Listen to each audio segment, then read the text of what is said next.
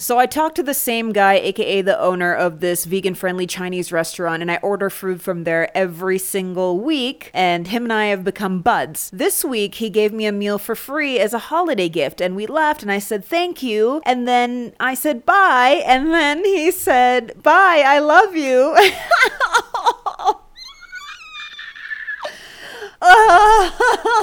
The secondhand embarrassment. Hello, no one is available to take your call. Please leave a message after the tone.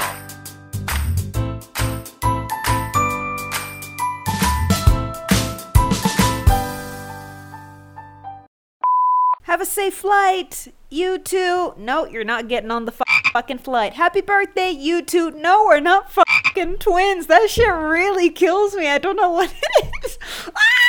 God, I hate cringing. I hate it so much. I hate secondhand embarrassment. I hate firsthand embarrassment. I hate embarrassment. I hate embarrassment. I hate it all. I think this is a genetic trait because my sister and I can think about a moment that happened in our childhood and sit there and just sweat and cringe forever. On that sexy note, welcome to another episode of Cut the Foreplay. My name is Nadia Favorite. I'm your host for this and every other episode until the internet goes away. Today, I want to celebrate something before we dive into the rest of the episode. I want to celebrate the fact that in the 4 years of Cut the Foreplay being alive, you guys have done the same thing to me week after week. It's not that you were fisting me. You would actually put your elbow into my asshole and crank me open. You know what I'm talking about? Like the way you do it to a, what's it called? That little machine that you, when the tire is slow and you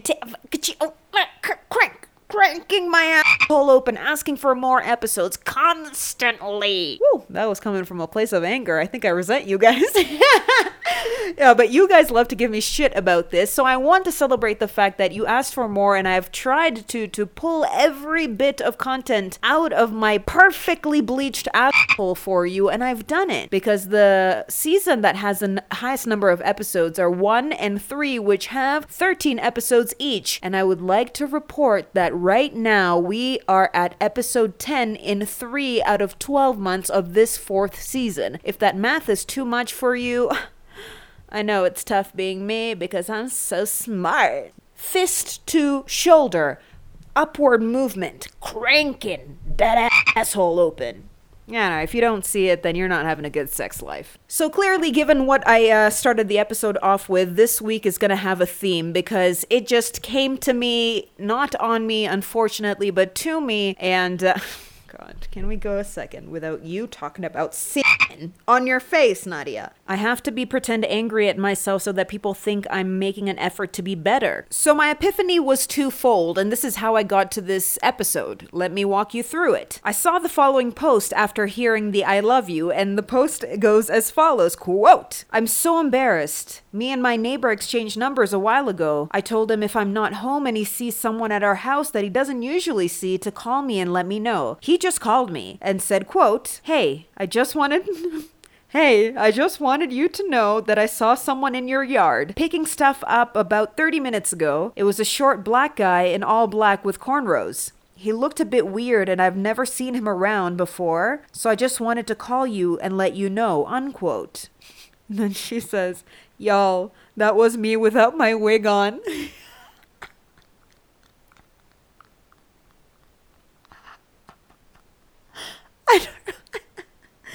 I don't know why that took me out. It's so hard. I did not expect that.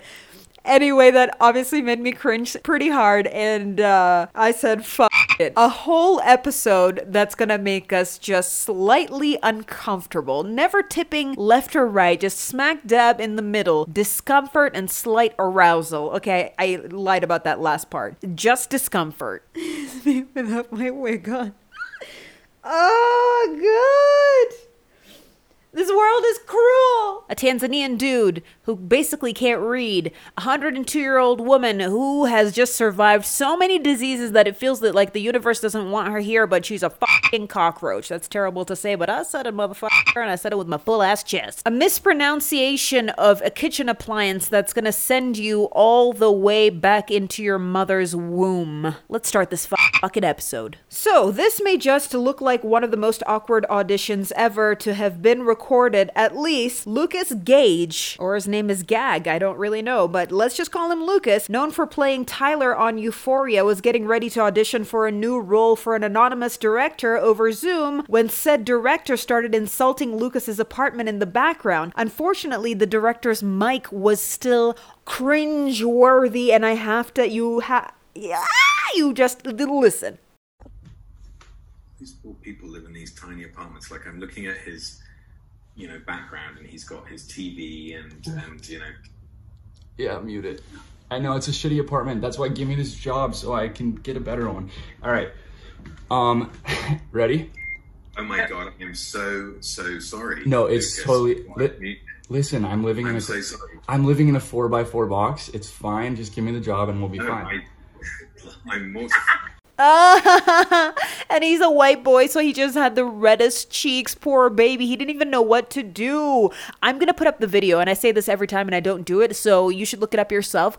It is pretty shit. Also, how dare somebody make fun of somebody else's living situation when you don't know what they're going through? You think people want to live in tiny-ass homes? Other celebrities chimed in on Instagram, like January Jones, who cryptically wrote that she has a guess on who this director might be. His voice was quite distinct, British accent, like in LA, a twat. That doesn't narrow it down, the last part, but the rest of it definitely does. Also, speaking of British twats, I know this is not the episode for it, so we're going to discuss it a little bit later, but Simon Cowell wants to sue a bike company like Bicycly because he was in a biking accident a while ago and broke his back. Now his face is weird. Also, to be fair, his face was weird from before. You know what I always say? You can't be a mean person and have no neck. You gotta pick a struggle. Lucas's Euphoria co-stars also chimed in, like Barbie Ferreira, who wrote, "You posted it, and Maud Apatow, who's Judd Apatow's kid, and I realized when I rewatched Euphoria that she's in it and she's grown up. She was in This Is 40 and what's it called? Katherine Heigl and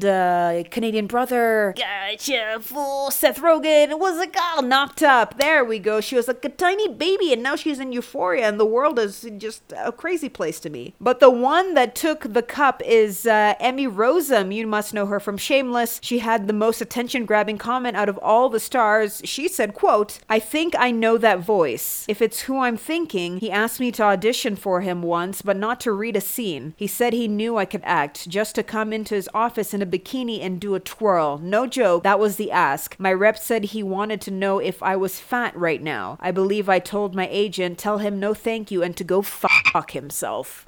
Unquote and amen. You could not pay me. Not that I am cute enough, but like, you could not pay me to work in television. It's not like radio's any better. You just get harassed by ugly people. Hey-oh, bada bing, bada boo. Who's dropping truth bombs that are gonna get me in trouble? It's me. What? Who said that? Just looked at my phone because I was like, bitches be texting me, and it was my mom. She was asking me if I wanted walnuts or these dates that she's getting from the Middle East, and I was like, honey, please, of course I do. Don't be silly. Wait, my godliness. This next story absolutely kills me. I actually don't know if I can tell it without like crying, but really crying, but pseudo laughing, but mostly just crying because Francis Ndulane, who had been appointed the Deputy Minister for Minerals in Tanzania, failed to accurately read the content of his oath of office during the swearing-in ceremony. It's 3 minutes long, and I don't know if we can listen to all 3 minutes, but like, to reiterate, he had already gotten the job. All he had to do was read the oath, and this was his attempt. Mimi, Francis Kumba Ndulane, naapa kwamba nitakuwa mwaminifu kwa Jamhuri ya Muungano wa Tanzania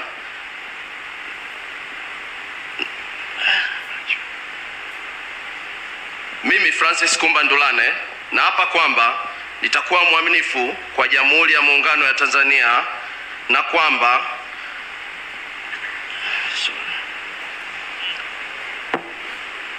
Mimi, Francis Kumba Ndulane, naapa kwamba nitakuwa mwaminifu kwa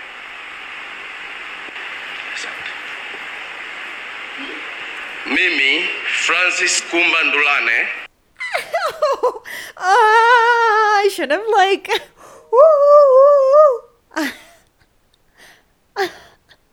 Why? Why? I'm genuinely asking. I'm not making fun of him. I need to know why. These are the thoughts that I had when watching it. Number one, obviously I had to hide under a blanket because I couldn't take it. Number two, is he illiterate? Is that what it is? And he just lied about the various degrees that he has? Is it that, he has an issue reading in Swahili? But then I was like, nah, in Tanzania, like, Swahili is pretty much the first language, so let's not lie about that. Also, if he couldn't speak Swahili, well, he should have said that from the get-go because obviously he has to address the nation in Swahili, so it couldn't be that. And I was like racking my brain for all these answers because I wanted to believe in Francis Ndulane for some reason. I was so invested in him. And then I realized, when this article came out, that authorities are now investigating whether the member of parliament had forged his academic certificate. So it was the first initial, bad thought that I had. It's probably the truth.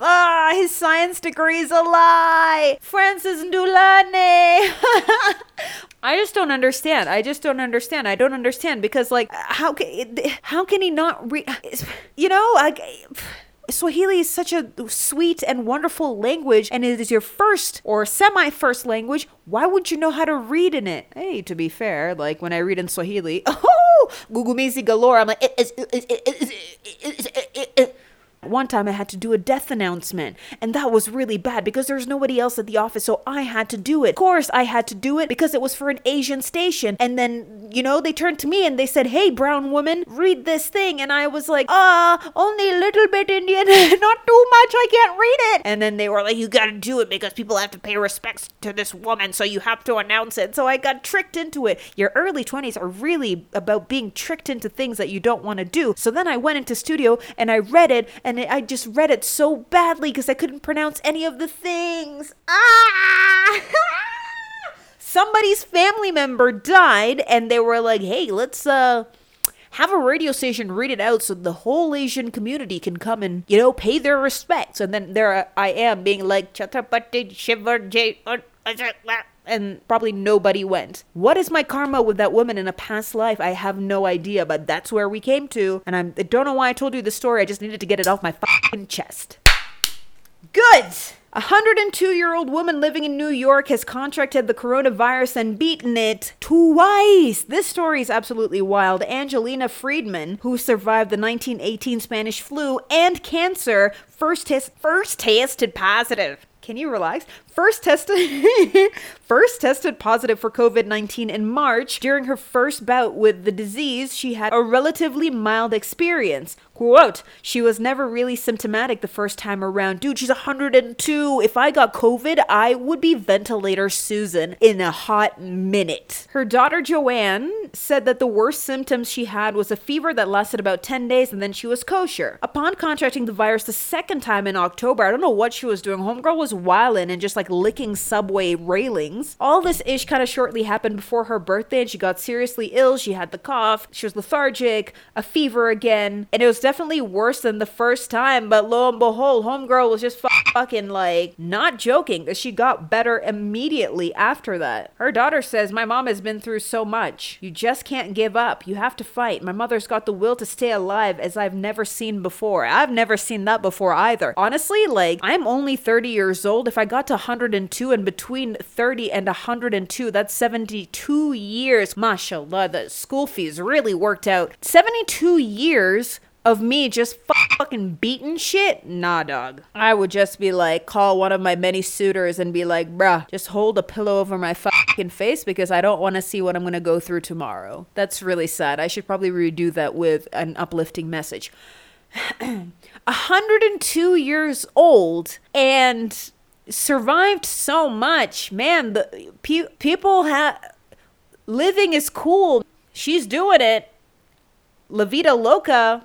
Aha! Loneliness can go hand in hand with materialism, where shopping bags fill the void of a friend or a partner-shaped hole, which explains why there are millions of products targeted for those people who feel alone. Let me remind you, this is a public service announcement. As somebody who likes to sit alone all the time, there is a difference between being alone and being lonely. I, this very second, am alone. Am I lonely?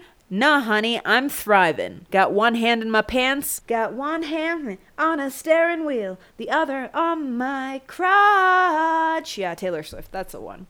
Yep. Robots have joined the ranks of many others, and from social campaign robots to those who provide sexual gratification. It's gratification.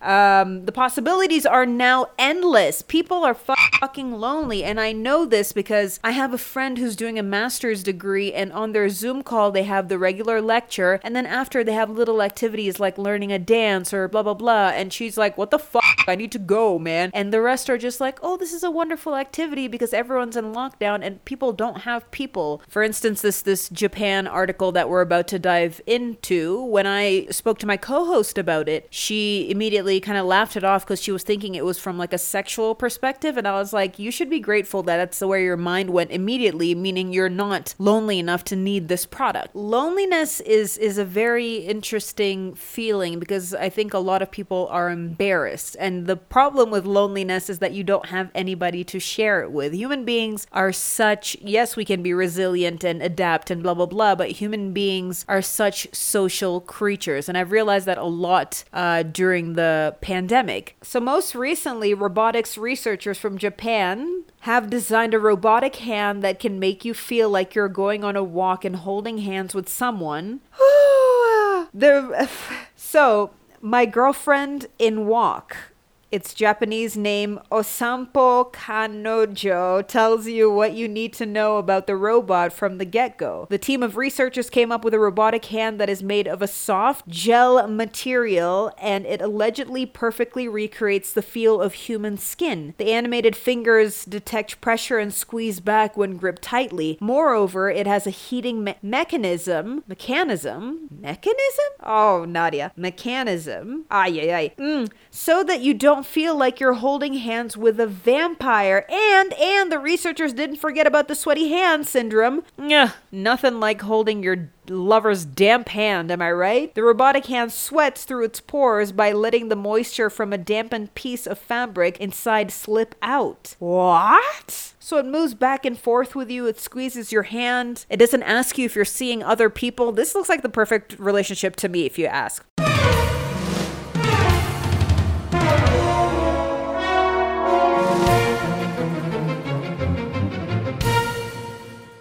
When you hear that sound, you know it's story time. In the latest installment of viral news, a bodybuilder from Kazakhstan called Yuri Tolong recently said "I do," but he said it to his sex doll. Brother Yuri over there took to social media to share a video and happy snaps of the occasion while the bride dressed in a white lace gown alongside the proud groom in a black tuxedo. I stand an unorthodox marriage still following the rules of an orthodox union. Here for it. Bet that sex doll was a virgin. According to reports, the couple posed for professional photos before celebrating their nuptials with drinking and dancing. Yuri, who identifies as pansexual, yeah, shout out to you, brother, be free, be wild, and describes himself as an athlete, art worker, blogger, and sexy maniac. Actually, Yuri kind of sounds perfect for me. He's been dating his now wife, Margot, for 2 years. The pair have apparently been inseparable since they met in a nightclub when Yuri stepped in. She was being attacked by a man. I didn't read that part. I'm weak. Oh my god, I'm so weak. My wrists are like limp. Sorry, what? The sex doll was being attacked by another man and Yuri stepped in, beat the shit out of this guy, and married Margot. You know, I'm all for people doing what they want, and I'm happy for Yuri that he's found the love of his life. I'm just like, I can't trust him. I can't trust him because he has an inanimate object as his partner. That part is fine. I can't trust him because he had the choice of naming her anything, but he named her f***ing Margot. Margot. Haram. That's not okay. He could have picked a nicer name. Poor lady. He apparently popped the question in 2019, but because of the coronavirus, he had to postpone the wedding. The wedding is said to have been perfectly legal under local law. In Kazakhstan, the only legal requirement for a wedding is that both partners are consenting over 18 years old and are male and female, with no mention of whether dolls are included. God bless the heterosexual community, because if Yuri wanted to marry a male inanimate object, everyone would be like, oh, that's disgusting. When I presented her photo to the world, there was a lot of criticism and she began to develop a complex, so we decided to have plastic surgery. Wow. Wow. Okay.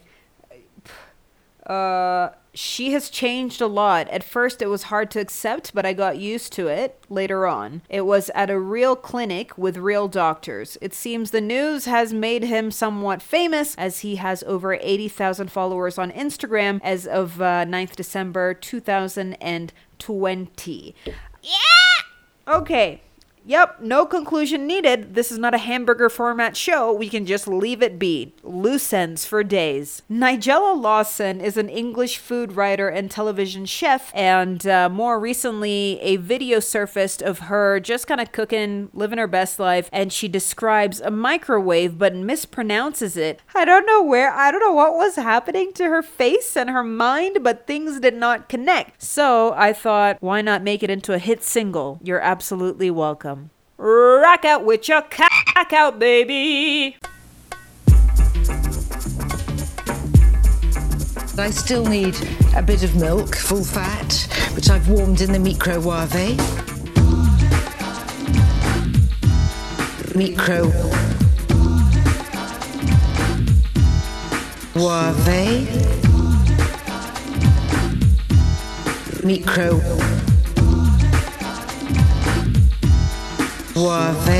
Seguro que han oído que yo soy educado. Soy un caballerito, un chico bien portado, un joven responsable y siempre bien vestido. Yo no sé quién ha mentido. I don't drink or smoke and into dope when I know coke. You ask me how do I do it, I cope. My only addiction has to do with the female species. I eat them raw like sushi. No me gusta interno, mi estilo es moderno.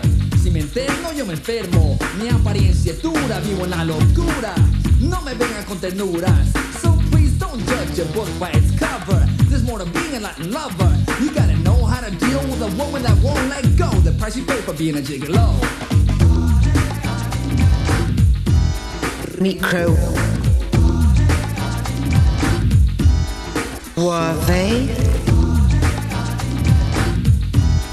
Microwave.